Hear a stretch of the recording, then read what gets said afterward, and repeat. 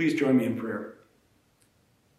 May these words of my mouth and this meditation of my heart be pleasing in your sight, Lord, my rock and my redeemer. If you're anything like me, some of the stories of the Old Testament can be troubling, especially those that contain harsh images of God's wrath toward his people. Let's take a look at a few contenders. In the taking of the city of Jericho in the book of Joshua, the Israelites, with the help of God, take the walled city. Joshua 6 says, "They devoted the city to the Lord and destroyed with the sword every living thing." Every living thing perished. Or how about that cute children's story about Noah and his family and the animals lining up 2 by 2 and marching into the ark? Let's not forget about the rest of mankind. In Genesis 6, God says to Noah, "I have determined to make an end of all flesh, for the earth is filled with violence. Behold, I will destroy them with the earth." Ouch. The story I'd like to talk to you today about also comes from the Old Testament, and although there aren't massive deaths, actually there are no deaths involved at all, there is a punishment given that I've always felt didn't fit the crime. And I'll admit before I start that I've always found this story troubling, and I am troubled by it. For who am I to question God's motives? Let me share what I've come to understand on my own personal journey in relation to the story of Moses being denied entry to the Promised Land. Before we read the passage today, some of the backstory. As Andy has taught us during Lent, the book of Exodus begins to tell the story of God's people being freed from slavery and beginning the journey to the Promised Land. The entire 40 years of wandering is covered by 5 books in the Bible. Exodus for 1 to 2 years, Leviticus for about a year, Numbers for about 37 years, Deuteronomy for about 1 year, and finally the people entering the Promised Land in the beginning of the book of Joshua. We pick up the story today in the book of Numbers, about 38 years into the journey. So let's turn our attention to the book that we love, that has proven over and over again to be both timeless and timely. A reading from the book of Numbers, chapter 11, verses 1 through 12. In the first month, the whole Israelite community arrived at the desert of Zin, and they stayed at Kadesh. There Miriam died and was buried. Now there was no water for the community, and the people gathered in opposition to Moses and Aaron. They quarreled with Moses and said, "If only we had died when our brothers fell dead before the Lord. Why did you bring the Lord's community into this wilderness, that we and our livestock should die here? Why did you bring us up out of Egypt to this terrible place? There is no grain or figs, grapevines or pomegranates, and there is no water to drink." Moses and Aaron went from the assembly to the entrance to the tent of meeting and fell face down. And the glory of the Lord appeared to them. The Lord said to Moses, "Take the staff, and you and your brother gather the assembly together. Speak to that rock before their eyes, and it will pour out its water. You will bring water out of the rock for the community, so they and their livestock can drink." So Moses took the staff from the Lord's presence, just as he commanded him. He and Aaron gathered the assembly together in front of the rock, and Moses said to them, "Listen, you rebels, must we bring you water out of this rock?" Then Moses raised his arm and struck the rock twice with his staff. Water gushed out, and the community and their livestock drank. But the Lord said to Moses, "Because you did not trust in me enough to honor me as holy in the sight of the Israelites, you will not bring this community into the land I gave them." This is the word of the Lord. Thanks be to God. As we've been told when tackling stories in the Old Testament, it's helpful to view them as all pointing to Jesus. St. Augustine says, The New Testament lies hidden in the Old, and the Old Testament is unveiled in the New. I'd like to examine our story in this way, adding that this epidemic will also be done under the enormous shadow cast by the COVID-19 pandemic. On first glance, you'd have to say that the punishment's overly harsh, but I think there's a timely and valuable lesson to be learned in the actions of all three players in this drama, especially about how anxiety causes anger and fear to enter into our decision-making process, and the price is paid for those decisions. The first, of course, is Moses, the second, the people, and the third is God. Let's begin with Moses. It's hard not to be sympathetic with him. Here's a man who obeys God 99.9% of the time. Here's a man who, with the help of his brother Aaron, faced down Pharaoh, one of the most powerful men in the world. Here's a man who on multiple occasions convinces God not to destroy his people. So what was the cause of Moses' disobedience? Anger. Let's give this a modern perspective. Say you're 80 years old. Did I fail to mention that Moses was 80 years old when this journey began? Next, I'll allow you to choose a metaphor you most relate to. Let's say you're an 80-year-old Uber driver, or an Atlantic City casino bus driver, or a parent driving a minivan. Your vehicle is really big. You're transporting the entire city of Baltimore, Maryland. It's about 600,000 people. The trip to the Promised Land is only about 120 miles. Yet your GPS is hacked by God, who wants to take the scenic route south to Mount Sinai. Can you imagine all the complaining? Nevertheless, the journey ends in 2 years, right at the doorsteps of the Promised Land. The Uber driver can't believe the mess in the back seat and that he only receives a 1-star endorsement from the ungrateful patrons. The casino bus driver quits to drive a school bus, and the parent is mumbling in a catatonic state, "Are we there yet? Are we there yet?"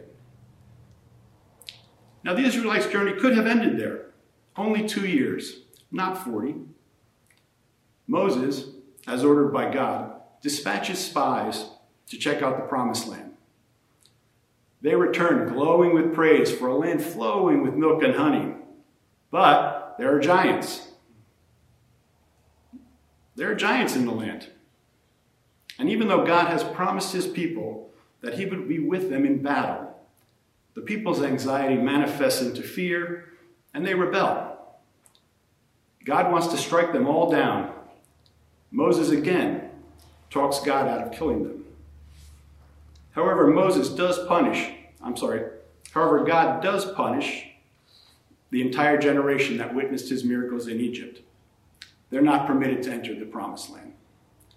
The Odyssey then continues for another 38 years. That leads us to today's reading.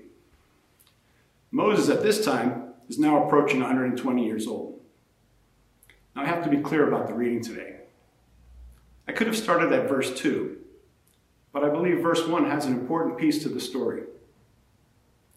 Verse 1 tells us that Miriam died and was buried. Miriam is the older sister of Moses and Aaron. And in the backdrop of this sorrow, once again the people complained loudly, this time with thirst. Moses reacted probably the same way most of us would, with anger. What is clear to me is that Moses paid the price for those he defended again and again. Does that remind us of anyone in particular? Looking through the lens of the New Testament, it's fair to say that Jesus, our true example of God in human flesh, showed anger on more than one occasion. Some examples: overturning the tables of the money changers and vendors in the temple. Also his rebuking of Peter. First, even referring to Peter as Satan, and then in the Garden of Gethsemane for falling asleep. So I ask you, how is Christ's anger different than the anger of Moses? The answer is simple. Jesus' anger was always justified as it gave glory to God. His anger in the temple showed people that God is holy, and they should not defile his worship space. His rebukes of Peter led to Peter's transformation to become one of the early pillars of the Christian church, once again, to the glory of God. Moses' anger did not serve God's purposes, not at all. While striking the rock, he seems to take credit for the miracle for himself and Aaron. Ironically, earlier in the wilderness story, Moses was commanded to bring water from the rock by hitting it with the staff. This time, God's order was very different. Perhaps God wanted to show the people that the power did not lie in the physical staff, but with God only. We'll never know. In our recent Lenten Pilgrim Group Bible study, while studying the sermons of Exodus, I was surprised by the amount of anger that the COVID-19 experience had brought up to the surface. I have no remedy for this. All I have is God's words to Moses. But you did not trust in me enough. In your anxiety, does it feel like you've lost control? There have been times lately when I've felt this way. When was running out to ShopRite a possible life and death situation? When will I be able to hug my children and grandchildren again? When will we be able to worship again in this sanctuary that we love? Sure, I'm angry. But what made us think we were ever in control? God is in control. That you can be sure of. All this he has allowed to be done is for his glory, though we cannot comprehend it. Over and over again, those four words creep back into my thoughts. Thy will be done. Thy will be done. Thy will be done. Makes me angry that I'm angry. And that's the first character, Moses. His price paid was steep. Let's look at the next actor in the drama, the people. And when I say people, I mean all of us. As Andy mentioned numerous times during Lent, the Israelite story is our story. Is there any amongst us who would not say honestly that their own behavior would be any different than that of the Jewish people? We are his modern-day people. Jim Caviezel, the actor who portrayed Christ in the movie The Passion, said, "It's a film that when you watch it, it asks you a big question. Hey, where are you going to go? What character are you playing in the Bible? I wonder." 2 weeks ago, we celebrated Palm Sunday. The people welcomed the triumphant Jesus, riding into Jerusalem on a donkey as a king. They cheered joyously, "Hosanna, blessed is he who comes in the name of the Lord." Yet only 4 days later, these same people are calling for his crucifixion. In the Gospel of Mark, it says that the chief priests stirred the crowd. I wonder what fear they played to, what they could have said to turn the people against Jesus. But they did. And our price was paid by a man who was sinless. Now, I have to tell you, a large part of my motivation to teach on this topic was driven by my love for a song from the 1970s called "The Price You Pay." And yes, it's a Bruce Springsteen song. The song talks of men building roads that they would drive to their death. Strong metaphors for the life paths of people who make bad decisions. That there is a price to pay for every decision a person makes in life. And the consequences, especially for those decisions not made well, is not pretty. Here's what verse 4 says. "Do you remember the story of the promised land? How we crossed the desert sands and could not enter the chosen land. On the banks of the river he stayed to face the price you pay." For years I've questioned Bruce's grammar, in particular the pronouns. I've often thought they were sung in error, as we crossed the desert sand and he stayed on the banks of the river. There's an incredible sadness to the imagery of an old man now 120 years old, who dedicated so much of his life to the service of God. He's standing on the banks of the river, watching as others fulfilled what God had promised to them. How is it that one man pays the price for the sins of his people, all without complaint? What does that mean for us today, as we live as 1 Peter characterizes God's elect, exiles scattered throughout the provinces? As your isolation, anxiety-driven fear overcomes you, where are you going for comfort? Based on my inability to buy pancake mix in any grocery store nearby, I have a pretty good idea. And the rumor that I'm willing to trade toilet paper for pancake mix is true. Recently, the phrase, "You never let a serious crisis go to waste," has gotten a lot of press. And never have words been more truthful. I'd like for you to please consider this phrase not in any political terms, but in terms of good and evil, heaven and hell. In our current existence, the fields are ripe for planting for both heaven and hell. Some scary facts.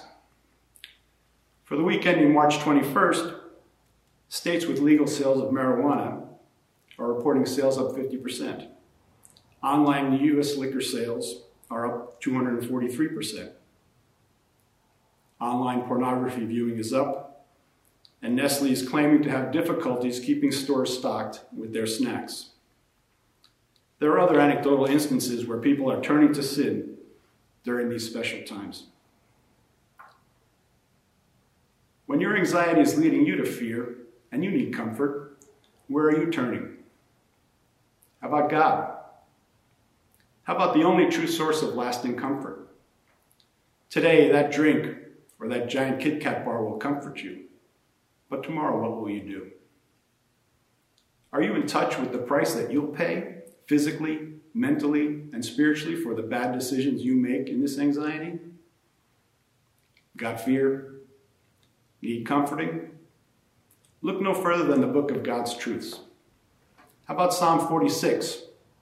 God is our refuge and strength, a very present help in trouble. Or John 14, where Jesus says, "Peace I leave with you, my peace I give you. I do not give to you as the world gives. Do not let your hearts be troubled, and do not be afraid." What would it look like if you used some of your time in isolation to God's glory? What if you devoted some of your Netflix time to Him? He desires you to be in relationship with Him, to trust that His plans for you are good. Consider trying these 4 steps from the book Happiness is a Choice by Dr. Frank Minerth and Dr. Paul Meyer. Number 1, determine to obey God. God commands us not to be anxious. 2, pray. God promised Daniel that he would answer, and Daniel was not to fear. 3, meditate on positive thoughts. Whatever is true, whatever is noble, whatever is right, whatever is pure, whatever is lovely, whatever is admirable, if anything is excellent or praiseworthy, think about such things. And 4, divert attention from self to others. As an individual gets his mind off his own problems by helping others, his anxiety also decreases. We the people are the second characters. A large part of our price was paid by Moses and then by Jesus. It is yet to be determined how much more of a price we will have to pay. Lastly, the final actor is God. It must have been so difficult for God to punish Moses, his faithful servant for so long, whom he most definitely loved. And how do I know this? Let me give you 2 examples. At the end of the book of Deuteronomy, from the top of Mount Nebo, God shows Moses the promised land and tells Moses, "I have let you see it with your eyes, but you will not cross into it." Moses dies there, and God himself buries him. The last example occurs some 1,400 years after Moses' death, as Jesus walks the earth. I'd like to use my one allowable sports metaphor here to tell the story. Imagine God the coach has determined that he's going to go down to earth to tell the world of how pleased he is with his son. He decides he's going to take 2 all-stars with him. As he peers down that long bench, he sees Abraham, Joshua, Isaiah, David, and a host of others. They're all standing, yelling, "Pick me, pick me." God first picks Elijah. He then looks down toward the end of the bench and sees someone sitting quietly. It's Moses. He calls out, "Come on, Moses, I choose you." He then takes Elijah and Moses down to earth, where he proclaims his pleasure to his son in what we call the Transfiguration. So what does that teach us about God? I believe that our God's judgment is just. I believe that our God's forgiveness is abundant. I believe that our God's love knows no boundaries. I believe that our God is at work, even today, and that all things are for his glory. I'd like to close with a prayer about fear from Neil Anderson in his book, Walking Through the Darkness. Please pray with me. Dear Heavenly Father, you are the fortress, shield, and strength of my life. I refuse to be intimidated by any fear object. I choose to sanctify Christ as the Lord of my life. You are the only omnipotent, omnipresent God. You have not given me a spirit of fear. By your presence in my life, I have power, love, and a sound mind. Your power enables me to live a responsible life. Your presence in my life has made me a partaker of your divine nature, so I can love others as you love them. You are my sanctuary, and I ask you to protect my family. Amen. God bless.